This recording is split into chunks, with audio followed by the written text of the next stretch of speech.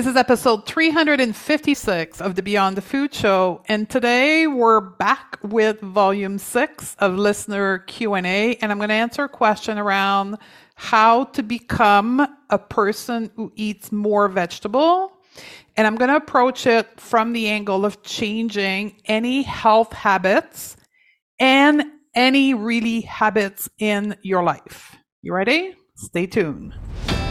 Welcome to the Going to Beyond the Food Show, the only podcast that teaches you how to reshape your mind, not your body, to make your life better, bigger, and bolder. Your undieted life. I'm your host, Stephanie Dodier, reformed dieter, nutritionist, and coach. You ready? Let's do this. Welcome back, my sister, to the podcast. It's volume 6. Can you believe that? Of listeners Q&A. And this question literally just came in. It came in actually yesterday. And I had this session for recording podcast that was scheduled today. So I thought I'm going to move it to the top of the list of questions because it is a question that I can expand to any habit formation. We're going to talk about it to answer very specifically the question of this particular listener around eating more vegetables. But I want you to think about this with any health habits or habits you want to create in your life. So let's go right in with the question. I'm 57 years old and I live in a large body. I've been doing intuitive eating for 1.5 years now, and I'm struggling with adding more nutrients-dense food into my meal. I am not trying to lose weight. I am past that, but I want more nutrient in my body. I never ate vegetables growing up, and I see intuitive eating social media posts where intuitive eating nutritionists will say that eventually you will crave them. What if you never ate them? Only forced yourself to eat vegetable when you went on a new diet. It doesn't come naturally for me to reach for vegetable. Can this be changed? End of the question. The answer is absolutely, it can be changed. This is simply a habit that needs to be created for you. And it's important to understand it's a habit to be created because you've never had it. You're not coming back the habit prior to dieting. It's a habit you've never had. So I want you to think about that with approaching it from ground zero. And if you are listening to this and you're like, yeah, but it's a habit perhaps that I had before I stopped doing it when I was in diet culture. Is it the same process? Absolutely, it's the same process. Now let's get to the specific of the question around eating more vegetable. So if you are new to peaceful eating and intuitive eating context, know that the last step of the intuitive eating process is called gentle nutrition, where we go back to nutrition, how to approach food in order to fuel our body, to feed our body. But first, we need to do the work of unraveling what intuitive eating called the food police and all the rules we have about food and really neutralizing food. So that step is not to be done at the beginning of the process. And it's very clear in the question that this person has been working on unpacking all the first step of intuitive eating. So gentle nutrition is the last step because that's when we go back to understanding that there is some guidelines around how to bring food into our body that will support our body best.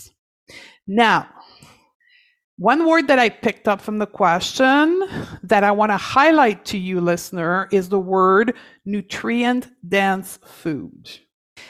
And that, first of all, I would like for you to really listen to what I'm about to say and then really put in question who you are learning from. The term nutrient-dense food is a term created by diet culture and wellness culture. It's a term, I'm going to read it word for word, the description. Food that are high in nutrient, but relatively low in calorie. There's probably all kinds of alarm bells that are going off in your brain. The term nutrient-dense food originate from diet culture, then got overtaken by wellness culture, where then we deem the value of a food, not necessarily on the low calorie, which is what diet culture does, but instead on the, quote, amount of the right nutrient in the food. So based on the philosophy or the paradigm you're under with nutrition, that could be food that are higher in protein and lower in carb, food that are lower in fat and higher in carbohydrate. Depends on what you're co-opting as far as your philosophy into wellness culture. Do you see how tricky this whole concept of nutrient-dense food is? I personally do not label food in any way, shape, or form, including nutrient-dense food. And there's a very specific reason. First of all, because I don't co-opt any of those terms. I would say there's two reasons. Because I don't co-opt any of those terms. And then two, because it continues to support that certain food are better than other food, which is fundamentally a principle that is not supported by intuitive eating. And then when you start looking into the world of how your brain functions and how we create habit in our life, you will then meet up with a lot of resistance, a lot of rebellious behavior when you're trying to do something that's supposed to be better than something else. So when we label food as, quote, nutrient-dense food, we, co-opt wellness culture and diet culture, but we tell our brain, these foods are better to eat than the other. It's very subconscious, right? These foods are better, and I should want, and you say that in your question, I should want to eat these foods, but I'm not, so something must be wrong with me. And then we start triggering rebellious behavior. So listener, if you haven't yet watched my free class on rebellious eating, go to my website, www.stephaniedodier.com, and right on the first page, you will see rebellious eating solution. Go and listen to that. 2, stop labeling food as nutrient-dense food. And then 3, learn how to create habits. To answer your question, can this be changed? Yes. If you know how to create any habits into your life. And this is where the understanding of your brain will come in. I want to give my opinion on this comment given by intuitive eating nutritionist, quote, it will just come to you naturally to eat vegetable, end of quote. That's a problem in our industry in which nutritionists, how we are trained, no matter how long our degree, our master degree, our PhD is, we are not trained in behavioral change. We are trained in the science of nutrition. We are trained into medical nutrition, but we are not trained on how to create behavioral change in our client. I know this is crazy. For you as a consumer of our service, you're like, what? No, we're not. I just spoke at the University of Idaho, and I had the entire professoral staff in front of me, and none of them had any understanding of cognitive behavioral change. I was training them and I was teaching them. I know this from training professionals. My professional training on dietary coaching, the biggest component of it is cognitive behavioral change or coaching. How to coach behavior in your client. Because that's the missing piece we're not trained on. So this nutritionist who said that, it will just come. Bless her heart, but she does not understand how behavior are created in human. Let me tell you how it's created here right now. Okay? This is from the world of neuroscience. This is from the world of cognitive behavioral therapy. You can Google that, CBT, cognitive behavioral therapy, where we understand based on our research on how the brain and human behavior work that our thoughts create the emotion we feel in our body, and the emotion we experience in our body ignite a reaction, a behavior into the world. So the way you think about vegetables creates the emotion you have towards vegetable, resistance in your case, and then you act towards vegetable from a place of feeling resistance. So you're probably having some rebellious behavior. No, I know I should, but I can't, but I don't want to. What am I going to do? I'm lost. I'm confused, right? You're having all those thoughts because you're resisting, because you're experiencing resistance because of the way you think about eating vegetables. We teach that process, cognitive behavioral coaching, in Undiet Your Life at a very easy to understand and application process, and we teach it at a more complex level for our professionals so they understand the behind the scene. But I want you to think about it in this easy process. Pause, investigate, decide. Pause is what you're doing right now. By asking me the question, how can I go about eating more vegetable? You've paused. You're like, something's not working. I'm resisting this vegetable thing. I don't want to force myself. That just doesn't feel right to me. So let me pause and figure out the answer to that, right? You want to stop just trying to force yourself. So you're asking questions. You're becoming your own leader through your transformation, in this case, in the relationship to vegetable. By the way, we just released a podcast, 354, on resistance that could be really helpful for you. So then investigate. Why? Why are you feeling resistant towards eating vegetables? Awareness is what creates change. Awareness, becoming aware of why you're creating the feeling of resisting vegetable, is what will create change, not forcing yourself. But you know that, right? You told me that. But anybody listening right now that think that white knuckling yourself is the path to creating any habit? No, it's never going to work. It will work until it doesn't. What I'm explaining to you right now, the path of investigating, pausing and investigating, why am I being the way I am right now? Why am I not moving my body? Why am I not drinking water? Why am I not eating vegetable? Understand how currently you are creating this experience you have with vegetables. Understand the now. And then once you understand why, and you had a great clue in your question, you said something about your childhood.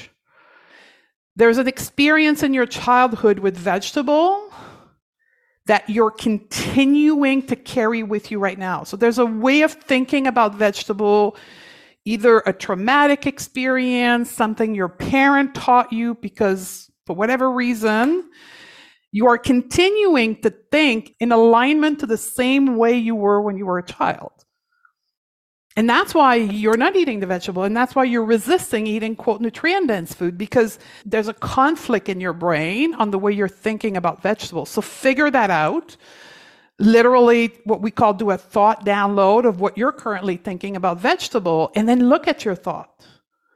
And I want you to decide, in order for me to eat vegetable, I'm going to have to change some of these way of believing and thinking about vegetable.